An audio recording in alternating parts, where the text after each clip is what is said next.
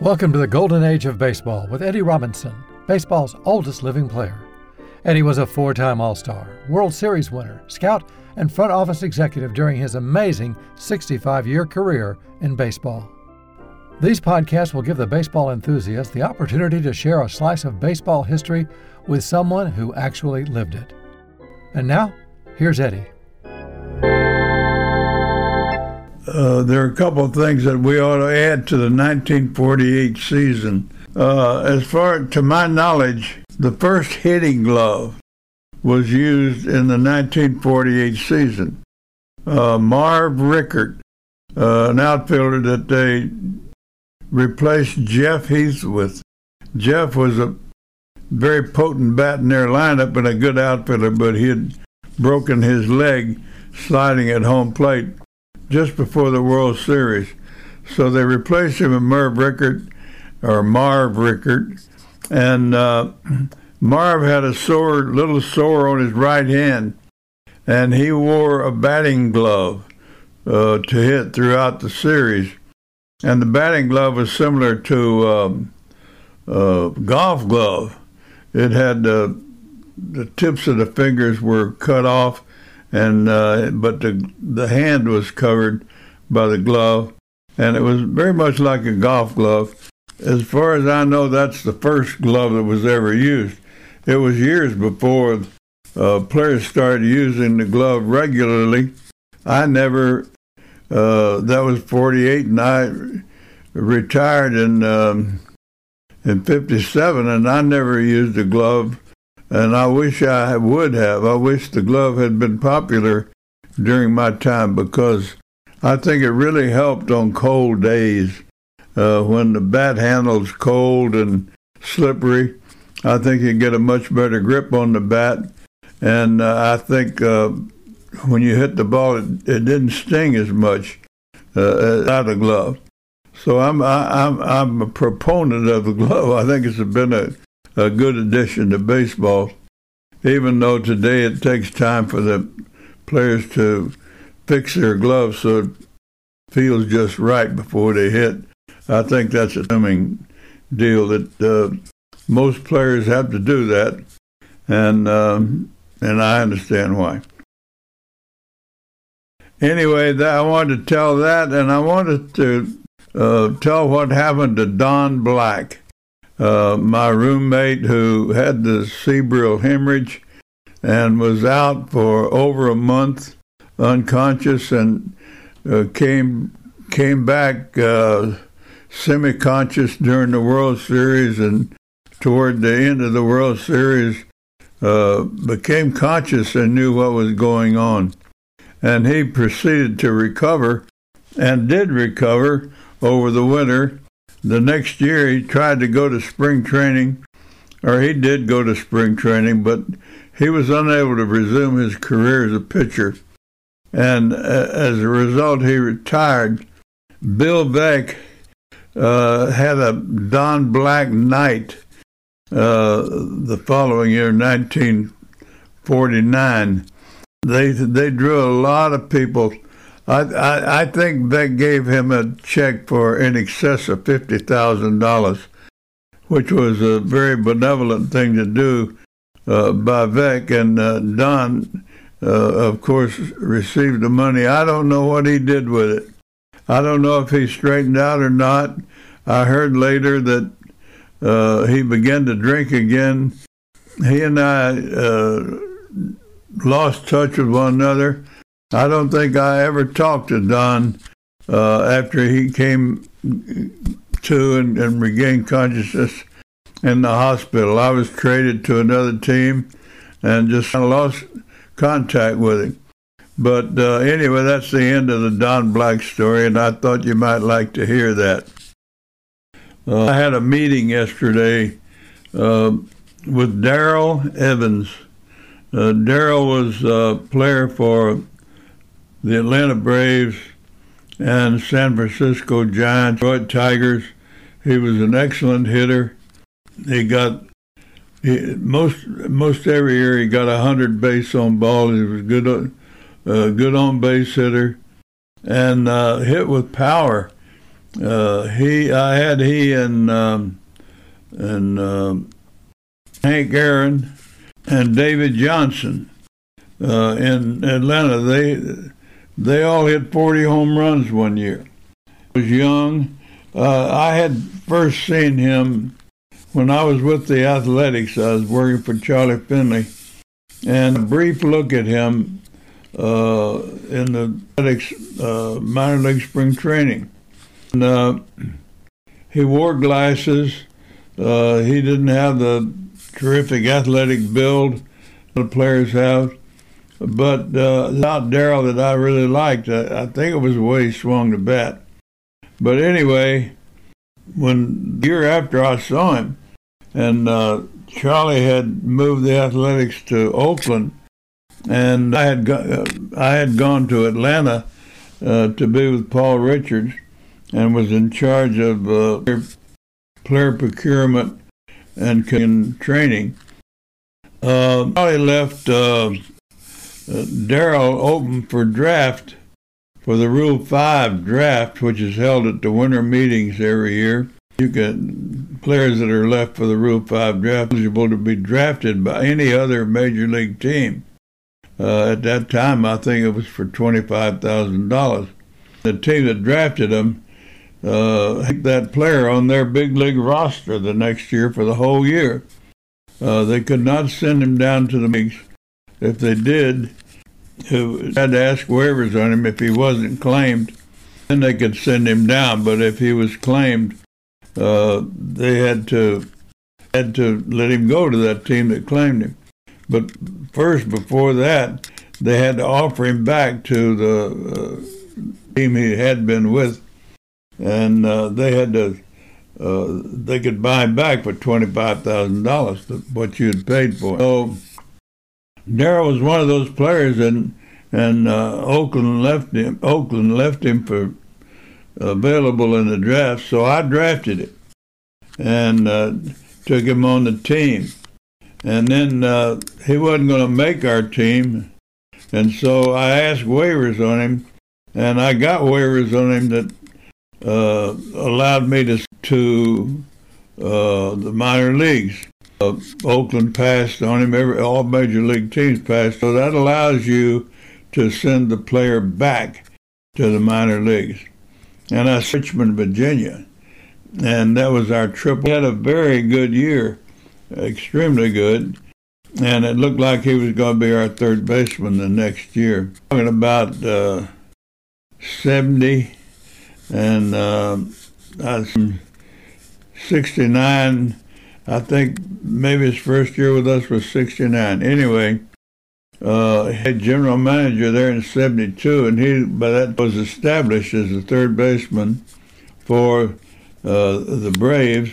And he and Aaron and Davey hit 40 home runs. David Johnson and Hank Aaron each hit 40 home runs, and we were a real powerhouse.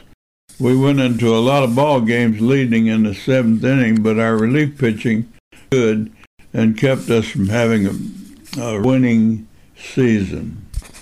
After that happened, and those three guys hit 40 home runs, I thought, well, I'll try to help our pitchers out a little bit, and I'll move the fences. I did that. I moved not down the line. I couldn't move that, but I moved the right center and left center field fence in 5 feet out. I moved it from out, away from home plate, 5 feet, which doesn't seem like a lot. And it didn't matter to Darrell Evans and Hank Aaron. But a lot of those home runs he was hitting was just over the fence. And when I moved it back, the fence back 5 feet, it caught him. And the balls that had been home runs, they were just out, long fly balls that caught right at the fence. And he didn't hit, but he hit under 20 home runs the next year. So that was a case of helping your pitchers a little bit, but hurting David Johnson a lot. Darrell and I both lived in Fort Worth. I saw him at a golf tournament a couple of years ago, and we agreed to get together for lunch or something and talk about old times. And and we didn't do it. He called me up, and we made an agreement to get together, and it didn't happen. Anyway, after about 3 attempts to get together, we finally did yesterday. It was such a pleasure to see him, and we had so many things to talk about. And he had led such an interesting life and career since I had left Atlanta and he had been traded to San Francisco. Our paths hadn't crossed. He was always in the National League, and I was always in the American. We just didn't see one another very often. And as a result, we had a lot of stories to tell and catching up to do. And we had a meeting yesterday that he came to my house at noon, and we sat and talked to each other for 6 straight hours, just going over old times and theories about baseball, and it was so enjoyable. I just wanted you to know about it, and I want to tell you one very interesting thing that came from our conversation yesterday. Darrell turned out to be a very bright and verbal guy. He liked to talk, tell stories, and we went back to the time that I acquired him from Kansas City, and he told me about what had happened to him. Of course, I knew what had happened in Atlanta. He had made me very proud, and I always pointed to him with pride. I always pointed him out to people as one of my acquisitions that I was most proud of. And he really did make me proud. He was a very good hitter, and a good. He was just a really good player. He told me a bit of his exploits with San Francisco and Detroit, and then after baseball, he had done a little bit of managing and scouting, and a lot of stories go with that. The players he met and people he worked with out of the when he was managing, and just very delightful conversation. And of course 100% baseball, except for one question which I asked him, and I'd been wanting to ask him about it, but never had the opportunity, of course. And I told my wife Betty, I said, I'm going to ask Darrell about this and see what he says. So I posed a question. It wasn't a baseball question. I said, Darrell, I heard a number of years ago, I don't know, over 10 or 12 years ago, I heard that, or read in the paper, that you and your wife had seen a flying saucer while you were playing for the San Francisco Giants. I said, is there anything to that story? He said, absolutely. He said, I really did see a flying saucer, and he said, I can tell you the story about it. He started off telling me about his father. His father had been an athlete. His mother was a professional. She played professional baseball in the women's league and was one of the better players. I never knew that until he told me, but that was really interesting. He came from a very athletic background. And he said his father had become a mechanical engineer. He had a job in Pasadena, California, with a company that made parts for the space program. It was not run by the government, but it was a company that made some parts for them. And his father helped design the parts and had something to do with the space program. I don't know if it had anything to do with me seeing the flying saucer or not, but he said they lived in Pasadena and he was playing for the Giants. His father, they lived in Pasadena, right near the Rose Bowl, when he was a kid growing up. Of course, he got into pro baseball, and his baseball took him back to playing as a member of the San Francisco Giants. And he and his wife had rented an apartment across the bay on the Oakland side of the bay. And it was a very nice apartment. It was up in the hills overlooking the bay.